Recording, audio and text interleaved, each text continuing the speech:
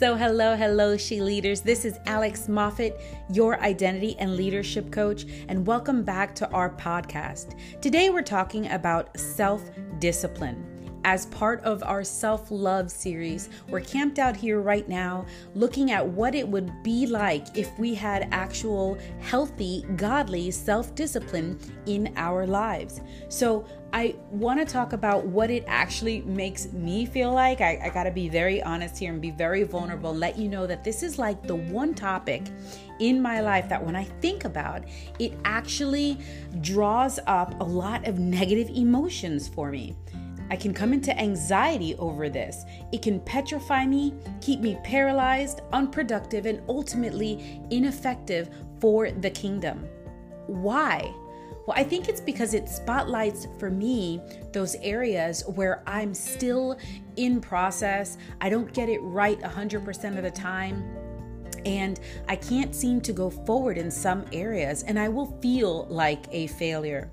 So today I want to talk to you about, first of all, what the Word of God might say about this, very important. And I'm going to reveal to you my 5-step process, 5 things that God has shown me that we can do right now to actually help cultivate, develop, and establish self-discipline as a lifestyle in your life. So you want to stay tuned for that. But I want to go back to the way that it makes me feel, because full vulnerability, full transparency here, it sucks. I hate the way that I feel when I think about how undisciplined I personally am. And I keep wondering, when am I going to be able to get this right? Now, if that's you, I want to tell you, you are in great company. And this is how I remind myself. I think about Paul in Romans 7:15, where he says, I do not understand what I do. For what I want to do, I do not do. But what I hate, I do. Oh my gosh, I think that's such a perfect summary. And it's because of that and the way that I'm feeling in the moment that if I allow this thing, it will overtake and overpower me. But again, I want to share with you 5 things that God has shown me that I can do. And I think the first one is absolutely going to crush that mindset dead in its tracks. Because here's the first, I call them my 5 Ds of self-discipline. And here's the first D. Number 1, detach your thoughts and feelings from your performance. It's important that you remember that you are not your actions. Discipline comes from a healthy self-acceptance, which comes from a healthy view of self. So let me explain what I mean.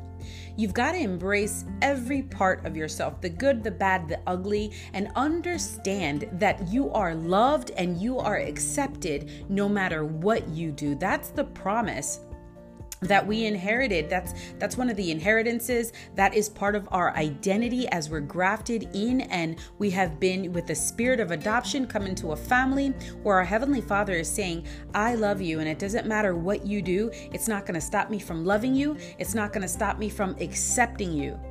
And so this is so important when we are trying to cultivate self-discipline, to really detach ourselves from our performance, right? From our actions. In other words, when you detach yourself from your sin, from your moral failings, you realize and you remember, I have sinned, but I am not a sinner anymore. I'm a saint now, right? Or you can think about it. You may have a disappointment in your life. You may have a setback in your life, but you are not a disappointment.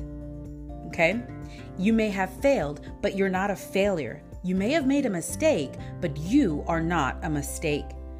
So instead of reminding yourself of all of these negative things and allow that to identify you, find your identity again. Redefine yourself by what God says about you, not by your actions or performance. Okay, number 2, determine your goals and commit them to God.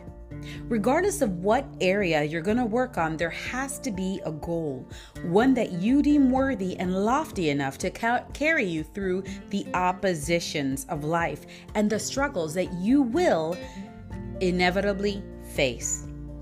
And here's the thing. When you commit your goals to God, it's going to help you to be more focused and more motivated to continue the course. Colossians 3:23 says it this way: whatever you do, work with it with all of your heart, as working for the Lord and not for human masters. Okay, number 3, don't talk about it, be about it. Stop procrastinating and just get started. The sooner you start, the sooner you'll achieve those goals. Remember, though, that this is a journey. It's a long and winding road, so you've got to determine to do the work. I want to remind you that success never comes simply by talking about something. Most people love to stay in the thought process. They love to stay in the planning stages, the what if stage, what it'll look like this day and how it can look like that, but they never actually take the steps to do the work. Okay? What separates us, those of us that actually succeed, from those of us who just dream, is our ability to take action.